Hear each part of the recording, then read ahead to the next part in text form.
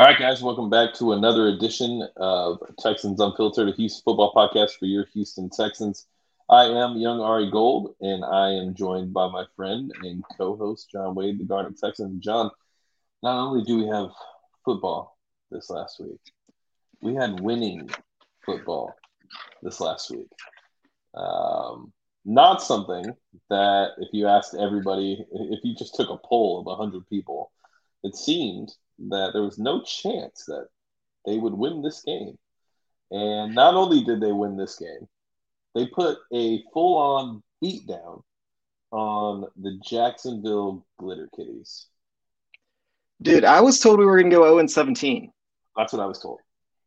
I mean, if you watch the pregame shows, I believe there was like one person that picked the Texans to win. Yeah, I think it was like one. Yeah, out of the experts. Yeah, it was absolutely ridiculous. It's a funny word to like name somebody an expert. Like most of them it's have all never played it's all football. Experts with quotes. It's so what was his face? Phil Yates from ESPN. He was all about the Texans. He was like, yeah, they're going to easily beat Jacksonville. And there was another guy on CBS. There was one person on CBS. Who was it on CBS? I'm trying to remember. But there was only one of their morning show people on CBS that said we were going to win. Like, so from the two shows that I watched bits and pieces of, two people total said we were going to win. Yep. Did they forget who Urban Meyer is? Oh, hold on. I got to go put my son to bed. So keep talking for about 3 minutes. I mean, it's one of those where I think we're already going to send Urban Meyer back to college. Like that's the rumor on Twitter that his heart's just not in it. This is a guy that's quit on teams before. This is a guy that's had to step away from both Florida and Ohio State that are these high pressure jobs because it just got to him. What did he think the NFL was going to be like? Like, did he really think that walking into the NFL was going to be this nice, easy thing to do? I mean, dude, I'm still just blown away about the lack of respect. Granted, we're not going to be the best team in the world, and we're not going to be the best team. But we are better than the Jaguars. We are easily better than the Jaguars. Let's see. If Tyrod leads us to the playoffs and makes the Pro Bowl, do the Texans offer him a 3 or 4 year deal? Definitely. Tyrod, like I've said before, Tyrod Taylor, he easily is the best backup in the entire league, and that was always a mental thing. If he's going to continue to push the ball down the field, even if it's every now and then Tyrod, I mean, he's the starting quarterback in the NFL. His thing is he would fall in love with the check down, and he would get afraid to throw the ball. I think prior to yesterday's game or Sunday's game, he's only gone over 20 passes once. So now he's twice. If he's able to keep that volume, if he's able to continue to run as a threat and in smart moments and continue to look down the field, then yeah, Tyrod's fine. Like, I'm not going to say that he's going to be an MVP candidate or anything like that, but there have been years where we would have been very happy to have Tyrod with defenses that we have previously had with this team. But welcome back, James. I was just answering do you think Tyrod, if he makes a Pro Bowl, do the Texans offer him a 3 or 4 year deal? Definitely. I think it's definite. Yeah. I mean, I don't know about definite. I think anything can happen. I think it's a week-to-week league. Anything can happen. I think the plan is, you address that in the offseason. I don't think you go in with a plan on what your quarterback, what quarterbacks are on your depth chart yet. You have no idea. You have assets potentially coming in. You have an asset potentially going out. So honestly, I probably wouldn't feel comfortable answering that question yet. No. With the stipulations, like, we can't predict the future, and based off this one game, we can't. But if they make the playoffs and he makes the Pro Bowl, then I think that's a pretty safe bet that they would extend him. But that's a lot to ask. Let's not get too far ahead of ourselves before that happens, because there's no guarantee that he's even on that path. Yeah, I think honestly, it's week one.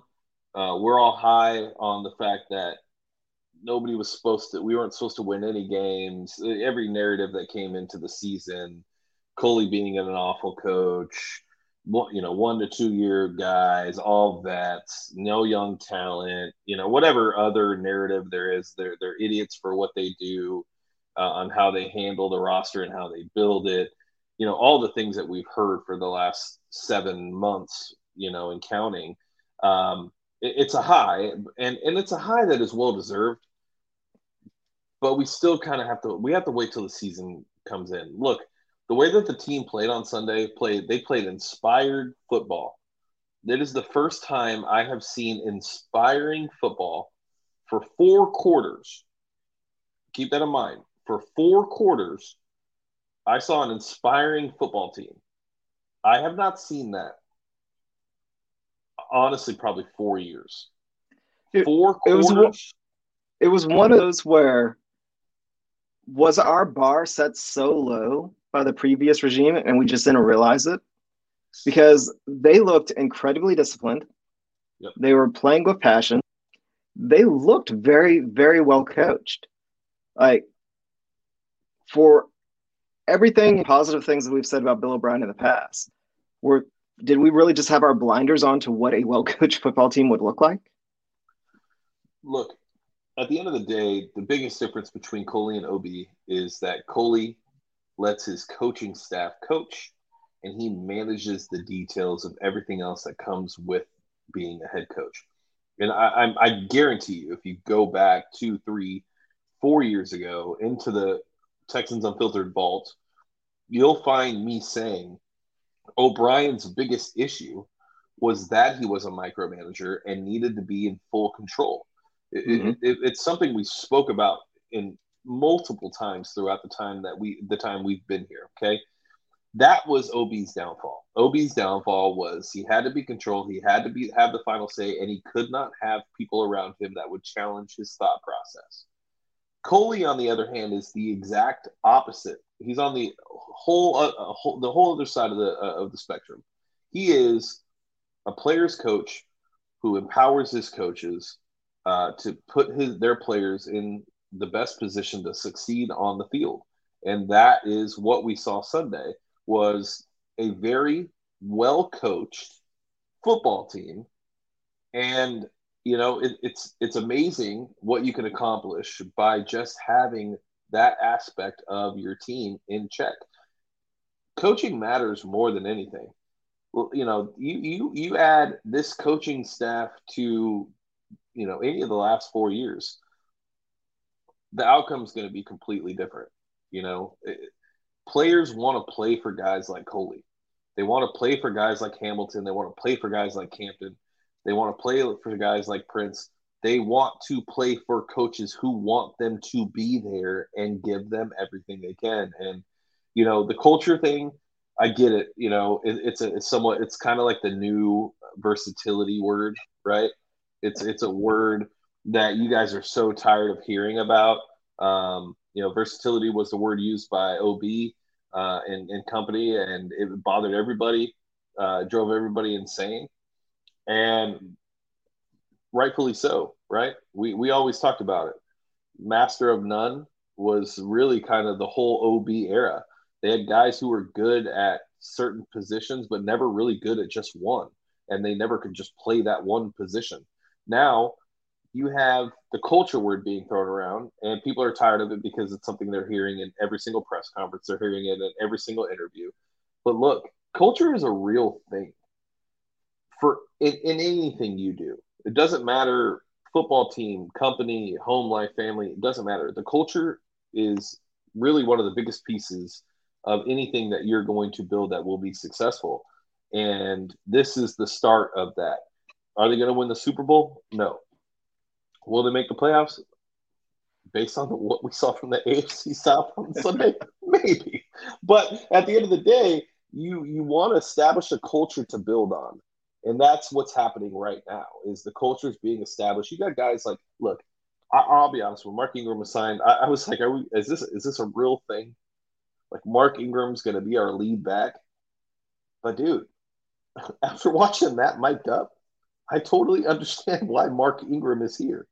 Mark Ingram is here because he is the cheerleader, the positive voice within the locker room. He's the guy that gets people going, and he does it really well. And when you start a culture like that, it becomes infectious and it starts to spread, and it becomes something that you just can't overcome. It's Ted Lasso. It's the Ted Lasso theory. It's a new theory that people in sports should try to mimic as much as possible. It plays a part, and these guys are young, or not all, not on our team, but but in the NFL, right? Like these guys are young. They come from rah rah head coaches in college and rah rah head coaches in high school. Carrying that over into the NFL is just going to pay dividends, and props to Coley, props to Nick Caserio for establishing a culture. Look, I'll be honest. Props to Jack Easterby for being part of what this culture is potentially becoming. Nobody wants to hear it, but this is a culture guy, and and that culture that we saw on Sunday is something that should have Texans fans excited. Well, there's a lot to unpack there. Well, first and foremost, I'll start with Mark Ingram because that's an easy one. We rushed the ball a lot, but we didn't rush it efficiently, but we did enough. But yeah, when you see the mic'd up, like room, he's going to be that heartbeat of the team. Like he's not going anywhere. If maybe one of the other running backs will, but he won't. And will he get touches like that? I can't imagine if he's going to be that inefficient for the rest of the year. Is he going to continue to have that? But we'll see. Who knows? I think that there is definitely something to the culture. When you pay attention to the guys that actually played within the league or was a part of an NFL franchise in some form or fashion, not just like the journalist, they actually do bring up culture as being, they bring up having everybody on with the same mindset. And for Bill O'Brien had a lot of great ideas. He was horrible at executing them. Yeah. Where he wanted alignment, where everybody was on the same page. He just didn't know how to get there because he wanted to wrap everybody around his idea of what the best thing to do was, instead of taking from everybody to figure out what the best idea. A couple of things that I actually noticed and that was eye-opening to me on both offense and defense is that it's amazing what happens when you no longer try to scheme around one player. And I say that for both the offense and the defense.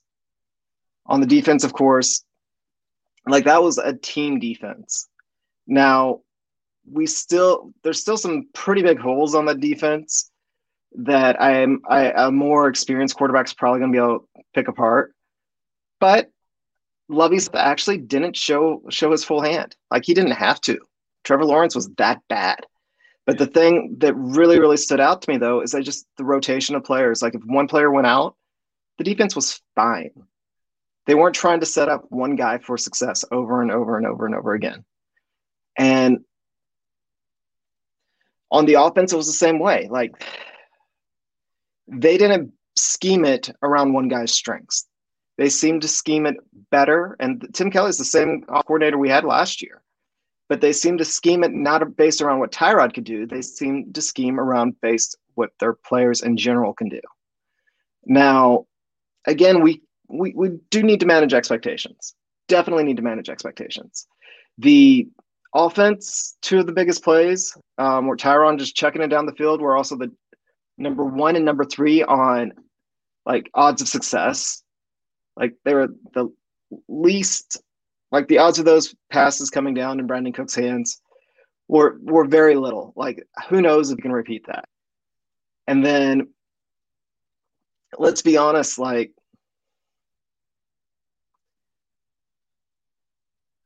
sorry, who knows if we can repeat that with the throws down the field. And let's be honest, were the Jaguars even that good? No, they weren't. The Jaguars weren't good at all. So the only real positive that you can take from the game is the fact that our foot was never taken off the brake, right? We continue to put points on the board. We continue to do the things that we're letting us be successful. And there weren't a ton of adjustments needed. But at the end of the day, like a win's a win. And, in a Bill O'Brien era, if we were up 20 points, you would have seen, 32 handoffs for the rest of the game. And we would have, if we won by 2. Most times we lost.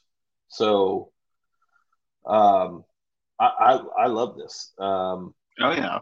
I mean, I do. I don't know. My expectations have not changed for the season. No, I believe my call before last week was absolutely correct.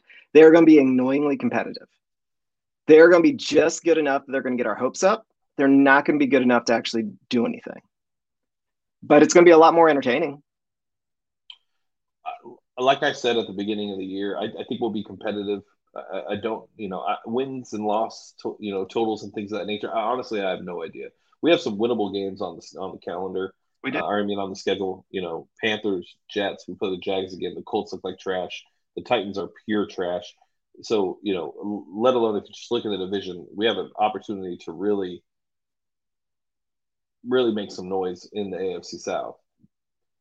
And then what? Like the Bills, they look like hot garbage. I don't think they will be. I think they'll be fine. Trying to think of what are the big. We have the Jets. We have. There's just not a lot of talented teams that we're playing this year. No, I mean we have a very favorable schedule. We go next week will probably be one of our hardest weeks of the year with Cleveland. Then we have the Panthers. The Panthers don't look great. The Bills, they'll get their acts together. The Patriots, I trust Lovie Smith to be able to know how to confuse a rookie quarterback again. And then you got the Colts. The Cardinals are scary. The Cardinals are very scary. I hate to say it. I don't think that yet. The Rams are scary. Rams, Chargers, those two scare me. Then we have the Dolphins. Not scary. They're a solid team. They'll be a good test. The Titans, the Jets, the Colts, the Seahawks, Jaguars, Chargers, Niners, and Titans. So we go 12-5. We're not going 5. We are not going 12-5. But we could easily win 8 games. Or not easily, but realistically. I don't want to silly. But realistically, there's 8 games that are winnable on that schedule. And is that necessarily a good thing? Let me count them again. So that put you at 9 wins.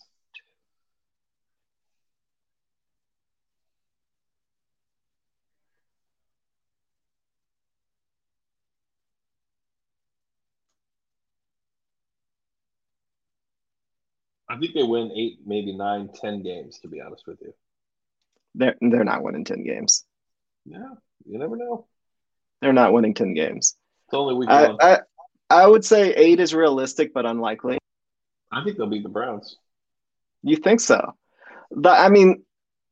Here's the thing. Right now, we are 8th in the league in DVOA, which is competition agnostic, which I believe, honestly, may be the highest total ranking that we've had in years. Even when we had playoff teams, we were never DVOA, never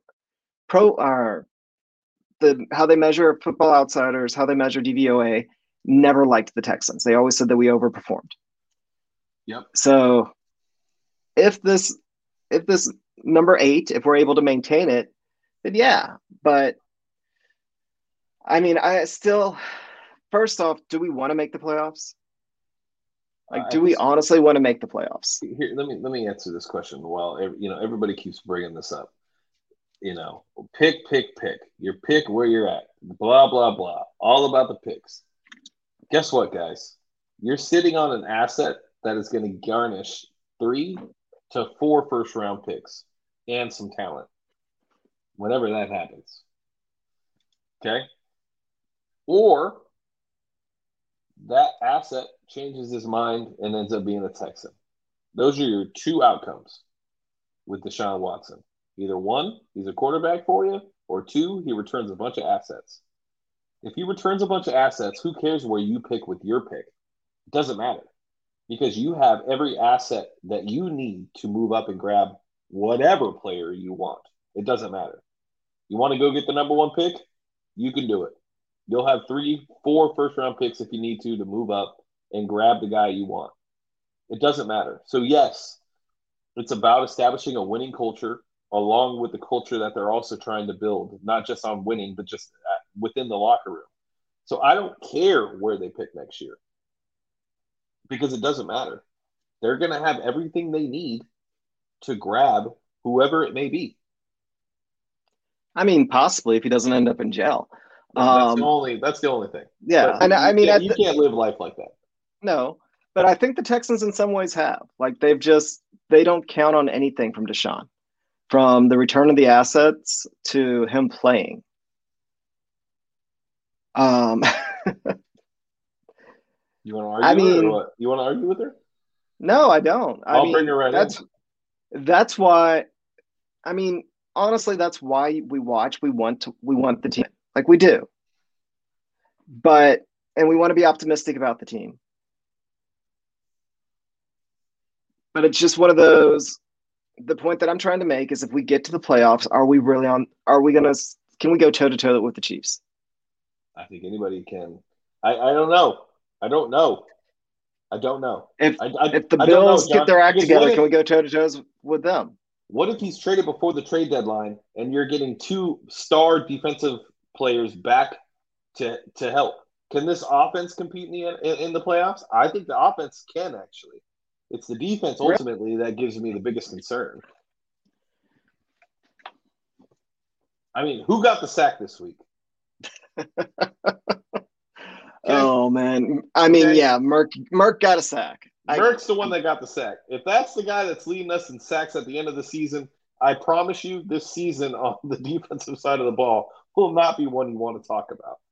So I don't know. I just don't know. I'm not going to be the guy that's like, oh, I don't want to make the playoffs. I don't want to win. I want to fucking win every game I play. That's why I watch sports. That's what I like to do in life. I want to win. I don't play anything to lose. I don't play for next year's draft position. I play to win the game. Ultimately, that's what we're here for. And that's what those guys in the locker room are there for. That effort that you saw on Sunday is going to be duplicated for the next 16 weeks. So you worry about whatever you're handed draft pick wise next season. Right now, that's not the 2021 Texans problem. Right now, it's go out on the field and compete. No, I mean, I don't disagree with you. There's just, I'm just saying, like, how do we want to go to the playoffs again and get our hearts ripped out again? If you get your hearts ripped out in a year where you don't have Deshaun Watson at quarterback, then I'm sorry, you had false expectations to begin with. Okay, and that's more or less my point. That's your point. Is that you don't want your heart broken? If you can't allow your heart to get broken. No, to manage our own expectations. At this point, it's week 1. It's week 1. 100%. And that was as good as any performance by any Texans team that we've seen in a long time. Far and away the best performance we've seen. Far and away the best opening day performance we've seen from a Texan team. I don't know if ever. Like, when was the last time we actually looked that sharp first game of the season? Never. So it's so easy. Everybody always sky is either falling or you're on your way to the playoffs after the first week. That's every single team. Overreaction that first week. You're supposed to overreact. But it's really hard not to really overreact because we've never seen anything like that. Even if it is against a horrible, trash Jaguars team with an overrated head coach and a number 1 pick quarterback that was supposed to be the most pro-ready quarterback in ages that still has a long ways to go. So, yeah, I agree. We're not quite there where we're talking about the playoffs. We go out, if we beat a very good Browns team next week, then, Are they good? They're good. Like, you look at the personnel team, they're good. They're good? Or they hung with the Chiefs. The Chiefs. Wait. So are we comparing this Chiefs team to every other Chiefs team? Yeah, the Yeah. Chiefs are still the Chiefs. Okay. They still have Mahomes, Tyreek Hill, and Kelsey. Like So so those three players make them go. so you don't think that Now, maybe week one slow start for a team that has had their egos inflated over the last 3 years, and maybe the Browns didn't get everything the Chiefs had in the first three quarters? I watched that game, but I'm just saying I maybe mean, maybe the Chiefs didn't wake up until the third quarter. that wouldn't be the first time the Chiefs have done that. Okay, They my scored point 33 points exactly. in the second half. My point exactly. So were the So Browns good, or were the Chiefs bad? The Browns are a playoff team. The Browns are going to be a playoff tier. I think the Steelers will win that division. So I don't know if maybe I don't know, but I don't think the Browns are good. I think they're. No, I take that back. Let me take that back because that sounds like hated. I think the Browns are much better than what people expect them to be, but they're still the Browns, and they still have Baker Mayfield at quarterback. Like I just can't buy into the Browns with Baker as their starting quarterback. I just can't. So I think that they have on paper, they have a very good team. They have a good coaching staff. Um, Kevin Stefanski is, Gary Kubiak Jr. But I'm not going to put a lot of look. If that was any other team that lost the way the Browns lost, they wouldn't be as heralded as they are the day after the game. But because it's the Why are they being Browns, heralded? because the What? Browns. Did you listen to Well, like the no, no, no, Ringer no. NFL show and like every other podcast? It's the Browns that were able to hang with them. It just wasn't their time yet. It's everybody makes an excuse for the Browns because they all feel bad for them because they're the fucking redheaded stepchild of the NFL. Okay, they hung with the Chiefs. Okay, did they get the dub though? No, they lost in the same way they always lose. It's just the Browns being the Browns. A punter fumbling a hold, Baker Mayfield throwing an interception. Like, I just don't understand what the hype is around the Browns. Because they have some serious talent. They do have talent. They have some serious talent, dude. I mean, They I have think talent, just 100%. I can't disagree with you. that, and I mean that's why. Like, I think that Baker's a little bit of a head case. A little bit. A little bit, which is probably what's going to make him either be good or bad. It's like how that little bit of a not a little bit, a lot of bit of a chip on his shoulder. But they're a better team than they were last year. And we hung with them last year. Like, And they're not much different. but they do have some talent. They lost their And guard or tackle, one of those. I'm just saying. Look, I don't know if we'll beat the Browns. I'm not even going to sit here and say that we're good, or that we are good. I believe that we can beat the Browns. I really do. I I think Tyrod Taylor, what he did against the Jags defense, that that Browns defense, it all starts up front. It all starts with Miles and everybody's favorite former Texan, Davian Clowney. Okay, but outside of that, I mean, you got Denzel Ward on the secondary. I just the Browns don't scare me on defense. Offensively, I think they'll give our defense problems. To be honest with you, um, they have a ton of talent at wide receivers. They have talent at tight ends. Um, their offensive line was good last year. Took a step back at least so far through week one. Um, Nick Chubb is really good. Nick Chubb is really good. Kareem Hunt is really good. Um, Odell Beckham will probably be back this week. He was practicing before the game and just wasn't active. So, but you have Jarvis Landry. I mean, there's tons of talent. But they have like that undrafted guy, or I think he was undrafted. The wide receiver, maybe he's like the sixth round. You would know more because you're in the Donovan fantasy. Peoples Jones. No. Schwartz, I think. Oh, Schwartz, yeah. Um, Anthony Schwartz out of Auburn. yeah. So, I mean, they have talent, but I don't know. They've had talent before. I just don't. I'll believe in the Yeah. Browns when I see the Browns actually do something worthwhile. But all I'm saying is they're a talented team. If, however you want to take week one, it's like they hung out with the Chiefs. Not necessarily held them. I mean, the Chiefs probably just got in their own way, but they went out there and they played with them. They didn't get blown out of the water. And whether or not that's a reflection of the Chiefs or the Browns, again, you can't really tell because it's week one. We all overreact after week one. That's what we're Yep. supposed to do. But we believe the Browns, or I believe the Browns to be a fairly good team based on the talent that they have. To play with the Chiefs with the roster that they have, to me, that says that they are fairly decent. Now, if the Texans are able to go in and win versus the Browns, then I can let my guard down a little bit when it comes to the Texans and get it a little bit, not necessarily a little bit more excited, but a little bit more hopeful. Because I came into the season with no expectations. Like my entire goal this year was to have competitive games that are worth watching. That's it. Like that's on the record. Like we have many podcasts where I've said that over and over. Like I don't want us to be the worst team in the league. I don't want us to have the first pick in the draft because that would be miserable. Like we would be that would make doing this so difficult. That would make watching the games every Sunday incredibly difficult. But for how many games I expect to win, I'm also in the same boat with that. Like I don't want to get ahead of myself. Whereas if we go out and we just lose every week, then I am miserable. But if we go out, we see glimpses of hope.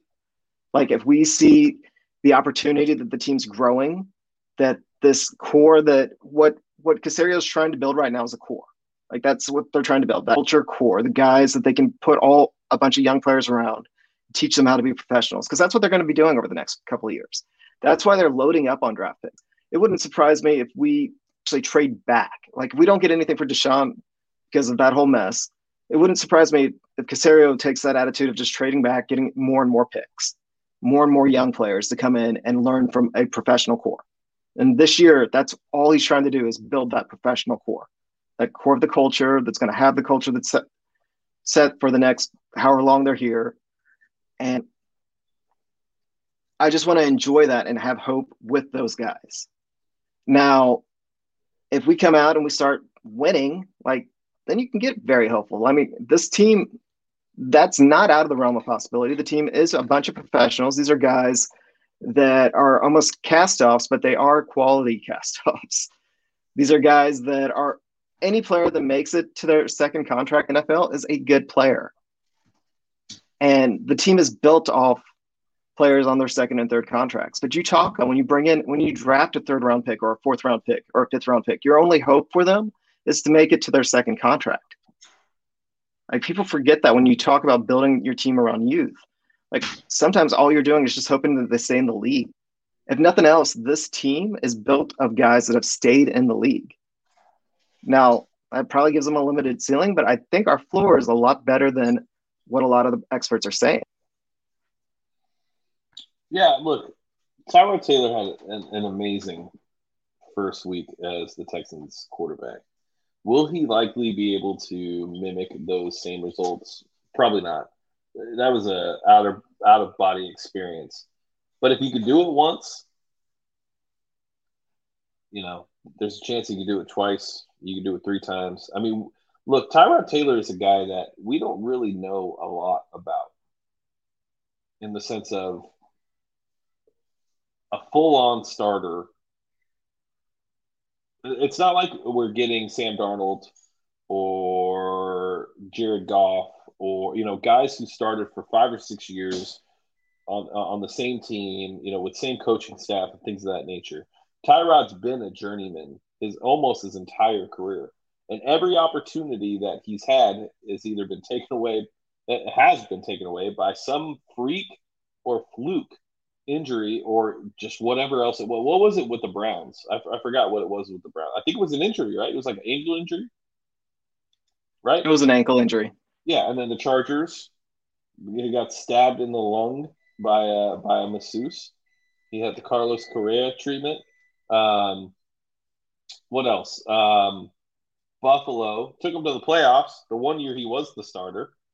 Like it was a concussion. That's right. Yeah. So I honestly, who knows what we have in Tyrod Taylor? But you know who he looked like on the field at times? Don't say it. Don't say it. Am I wrong? I mean, well, Just certain who plays. was it? Not saying every snap. I'm just saying. Who said something? The sacks. It was. Oh, actually, I have it pulled up because I wanted to read it. So, Jaguars blitzed 17 times on Sunday. Only 3 teams blitzed more. Here's what Tyrod Taylor did versus the blitz: 5 or more rushers, 9 of 17 for 170 yards, and was sacked once.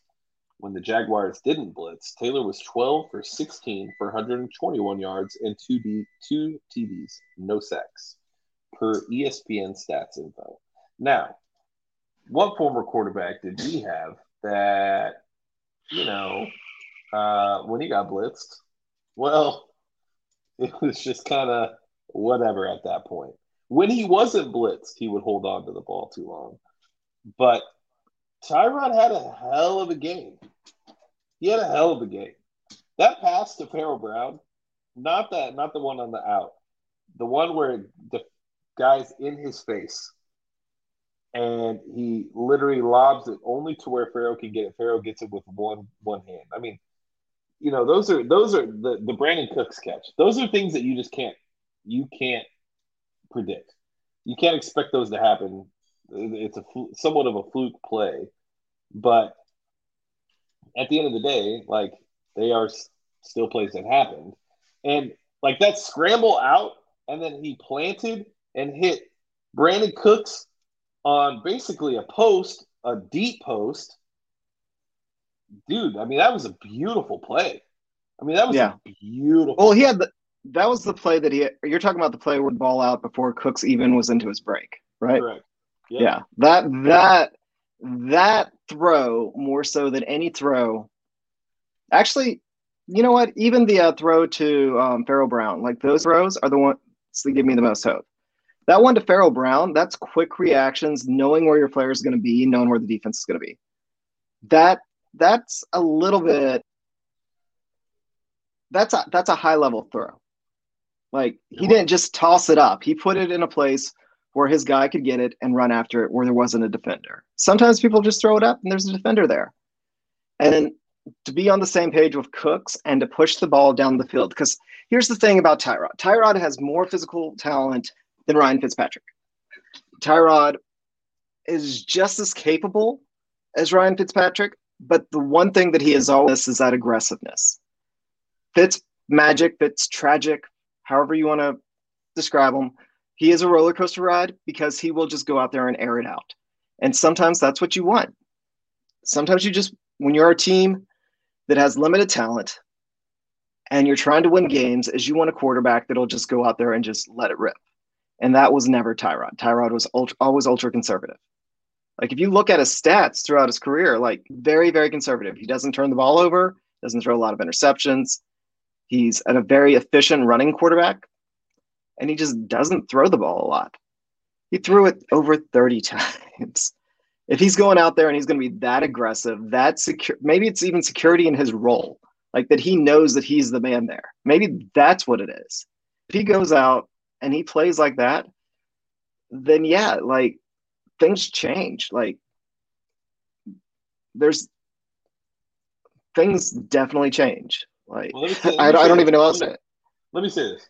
Last year, all off season for Tyrod, he was competing with Justin Herbert, won the starting job for whatever reason it may be. He went out and only played 30 snaps, never played again. We really honestly don't know what would have happened last year with him and Pep. We really don't. Tyrod could have been on a tear last year, but we just don't know. Maybe it is the combination of Pep and Tyrod. But, I mean, what we saw on Sunday was a quarterback with full confidence, control of the offense, able to make whatever throw was needed. Guys were schemed open. That's one of the things that I loved the most about this game is guys were schemed open in the passing game. I mean, it wasn't just beats on one-on-ones. It was just, I mean, they were schemed open. The designs of the plays worked. So I guess I'm just going to take my time in assessing Tyrod Taylor as our starting quarterback, and I'm going to give it a couple weeks because I've seen things from Tyrod in the past with the Bills and Browns, and just there's always been something about him at certain times. And now we have an opportunity to see it for 17 weeks, and he is going to be the starter, barring any injury. I don't know. I don't see a reason to be down on Tyrod. I think Tyrod could potentially be good enough to be a quarterback for quite some time.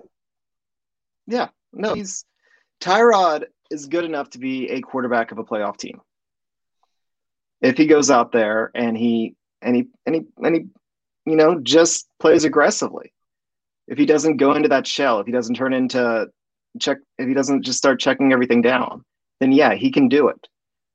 A little bit of playing aggressively, though, is having a little bit of luck on your side. But the only way you can have luck on your side is if you force it. Yeah. And I mean, I'll go back to what I said at the beginning of the podcast. The reason that I constantly said Tyrod is the best backup quarterback in the NFL is because he was always too conservative. If he's going to continue to push the ball down the field, if he's going to continue to trust the fact that Brandon Cooks is really good, and I think even though we had him on the team last year, you kind of forget that. Yeah. But Brandon Cooks is pretty dang good. And if Tyrod is able to trust him and both of them are able to stay healthy, then yeah, our offense is going to be significantly better than most people expected. Yeah, I guess just for me, everything is such a wait and see type of thing when it comes to this team. There's so many unknowns, whether it be the offensive side of the ball or the defensive side of the ball, the coaching staff, upper management, things of that nature.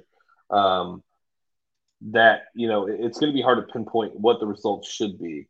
But coming out the way that they did in week one definitely gives you a reason to be somewhat optimistic. Yes, it was the Jags. Yes, they were very bad. But that doesn't mean that the Texans weren't very good. We won't know until we play a better team. Sunday, we're playing a much better team than what the Jags were. So we should have a good understanding. This should be a very good measuring stick for us to understand how competent and competitive the Texans are going to be for the remainder of the season. Fair? Yeah, definitely. Yeah. So, I don't know. It was exciting. It was just exciting to see fun football with players that were playing well, playing tough, playing hard, and a coach that, look, I'm coming around on David Culley. How do you not like the 67-year-old man running up and down the field, smacking high fives, praises, all the things that he's doing? It's so how could anybody not like the guy? No, I mean I called him Coach Grandpa when he was first hired, but I think you're closer to it when you're calling him Ted Lasso. He is. Like just that belief in his players and believe his coaches, and you can see it. And I think that's part of the reason, like Tim Kelly called what looked to be a fantastic game. I've only watched it the one time. I haven't had it. I'm locked out of my all 22. I got to figure that out. And from some of the stuff I was even reading, that Tim Kelly did a very good job of the tempo of the plays that he was calling. And when I say that, I'm not talking about like the pace that they were playing. I'm talking about how they were playing off formations, like disguising the formations, disguising their intent, using players as decoys. And he was just being a lot more creative than what you saw last year under Bill O'Brien. And I think part of that is just you believe that your head coach has actual faith in you. And I think that maybe also having someone like Pep Hamilton that's in there supporting Tim. And you may be right when you said that we're going to see actually Tim Kelly level up in his play calling.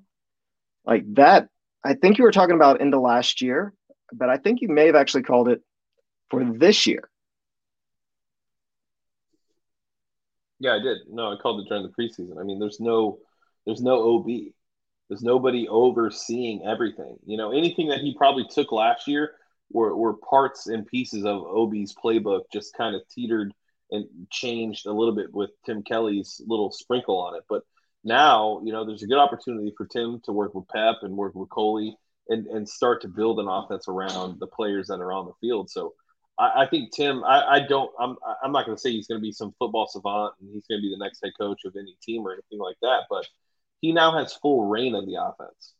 And you have to remember, he spent his entire coaching staff with Bill O'Brien. So everything that he had was from Bill O'Brien. He had nobody else to pull that from. Now he had an offseason with Coley, Pep, and everybody else on the team and the coaching staff to be able to try to put together his own thing and build his own offense. And I think that's really one of the better things. Look, I cannot recall a David Johnson A-gap run.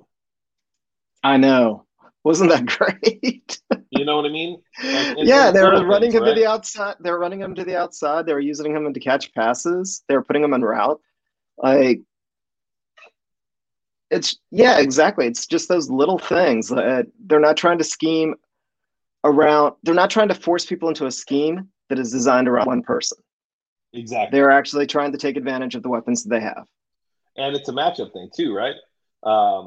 So who knows? I want to get to Jerome's question real quick. Jerome says, run D looked bad against the Jags, worried about Nick Chubb and Kareem Hunt. I think every team is probably worried about Nick Chubb and Kareem Hunt. I think the Jags only ran the ball, 16 times, I believe. They were playing from behind the entire time. I'm not going to sit here and say run defense is something we need to worry about. I'm also not going to say that that's going to be the strength of our defense. The good thing is we do have Jaleel Johnson coming back this week, so that's awesome. Unfortunately, Vincent Taylor's going to be out for some time. But I don't know what to expect of the run D. I think they gave up a total of. They gave up 70 yards on 16 carries. So what's that average out to be? 4.2, 4.4 yards per carry. Not amazing. No, that ends up being 5 point something per carry. Either way, I don't think that the game plan was to shut down the run. I think they were anticipating Trevor Lawrence to sit back in the pocket and pick them apart. Jaguars wanted to showcase their new toy. I would assume the game plan on defense will be a little bit different this week, knowing that Nick Chubb and Kareem Hunt are going to be a big part of the game plan. Yeah, I would agree with that. They were talking about how Lovie Smith actually was very, very vanilla. If y'all see Jordan or watch his show, ask him to kind of describe that a little bit better because he'll do a much better job than I will. And hopefully that was just keeping some tricks in his bag against a team that he didn't really have to show a whole lot against. Yeah, I'll tell you this. I really hope that they fix the middle of the field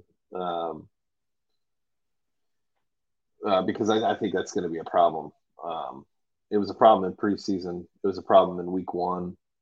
I really hope that Lovie comes up with something in the scheme to be able to address the open middle part of the field. But it's only week one, so I guess we'll see what happens there. What else? Anything else from week one that you want to recap? Brandon Cooks was amazing. We didn't see a lot of Nico except for on that fade where for some reason it was an offensive pass interference and the guy was just literally hanging on him. Pharaoh Brown, stud. Jordan Akins is basically irrelevant. I wonder if that'll be more of a game plan thing, though. Will that be something? And we talked about it a couple weeks ago. They really are the perfect complement to each other. Will we see different use cases for Jordan Akins versus some teams, Pharaoh Brown versus other teams? That'll be interesting to watch. Danny Amendola came off the street a week ago in pajamas and then just, what do you have? He had 4 catches for 50-something yards and a touchdown. I'm trying to think. All the running backs. 5 targets, 5 receptions. 47 yards, something like that. 5 for 5 for 34 yards, 6.8 yards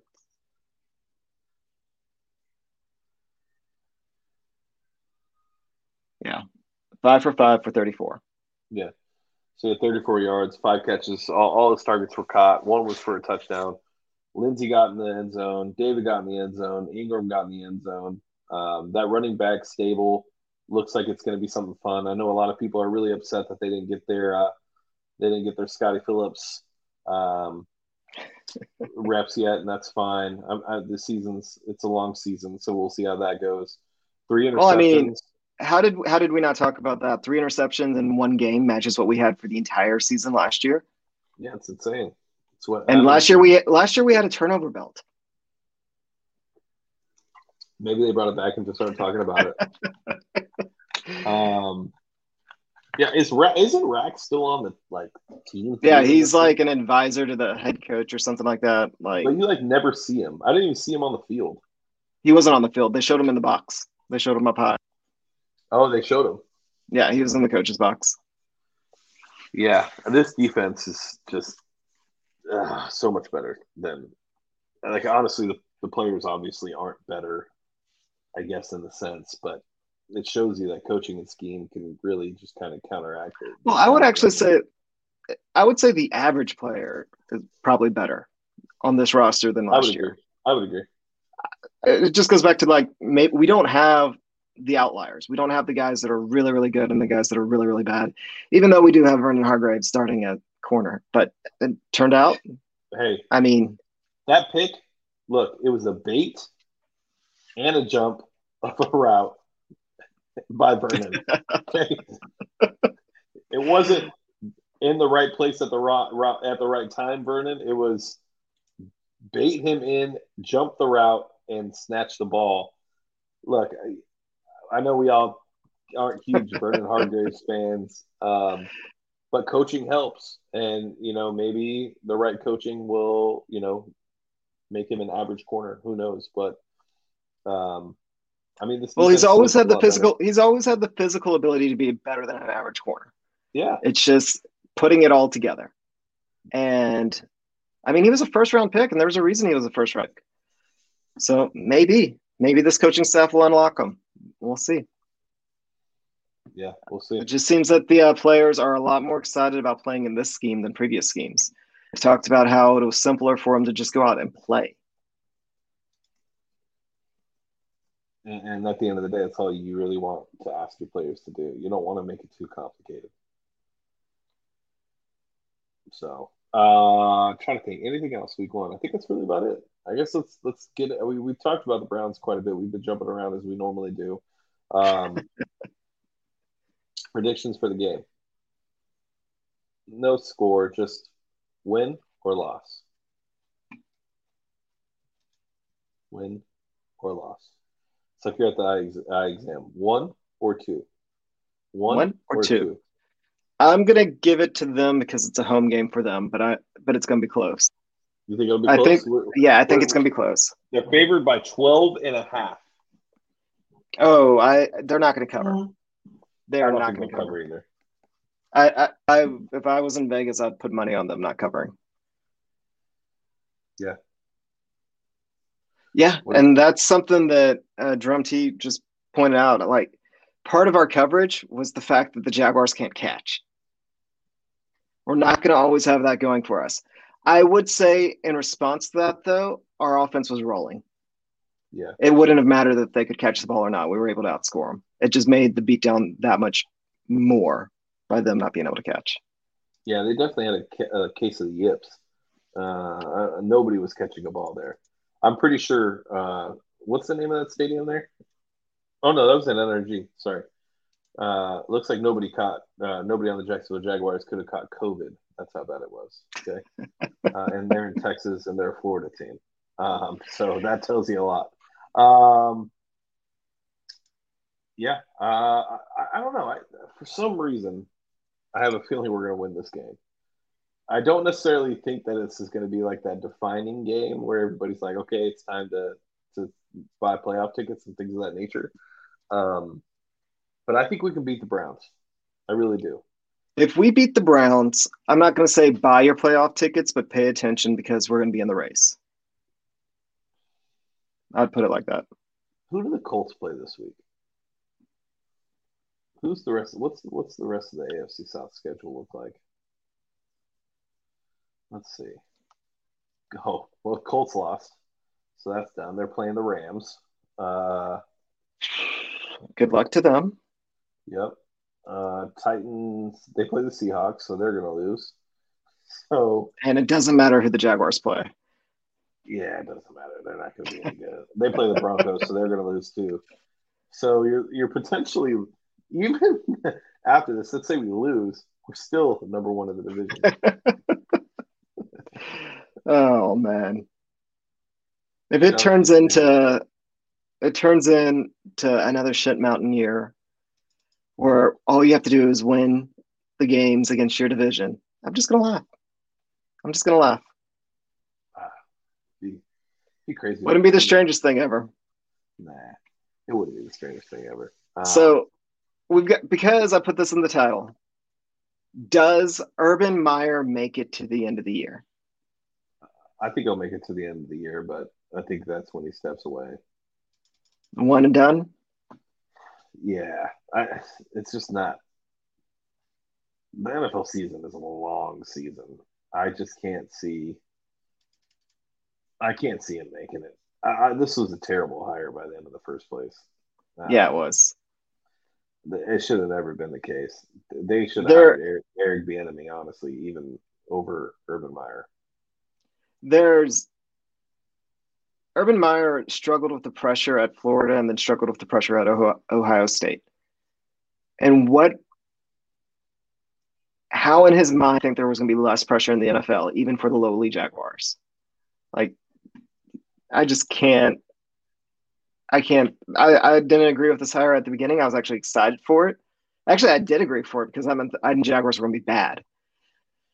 So, I mean, it's one of those where, yeah, I hope he makes it a couple of years because I just don't think he's going to have him. I don't think he's going to be successful. Like, I think he'll stunt Trevor Lawrence's growth. I agree. And, that makes it one thing we don't have to worry about. I mean, Trevor Lawrence, granted, it was his first game out there. I mean, he made some throws that were he had at least one throw that was just absolutely ridiculous. That gives you enough pause that it's like, oh man, this kid does have some serious talent. So if he can be coached badly, I'm all for that. All for that. Yeah. I don't know. We'll see. I don't think Urban's not made to coach in the NFL, in my opinion. But there's not a lot of guys that are, especially from the college ranks. So, all right, what else we got? I think that's it. Awesome. Okay. Well, thank you guys for tuning in this week. Really appreciate it. Make sure you guys hit that like and subscribe button on YouTube. Hit that subscribe button on your favorite podcast platform. Make sure you guys leave a review. You can follow me on Twitter at YoungAri_Gold. You can follow John at JohnAWade3. Don't forget to follow Patrick Storm at PatrickStormTU and Jair at JRLTU as well. They have their weekly show recapping the game and things of that nature. And it's actually, I think it's happened now 3 times. So kudos to Pat for keeping that rolling. And yeah, with that being said, I'll see you guys next week when the Texans are 2-0 after beating the Cleveland Browns. I'm Young Ari Gold signing off for Texans Unfiltered. I'll catch you guys next week.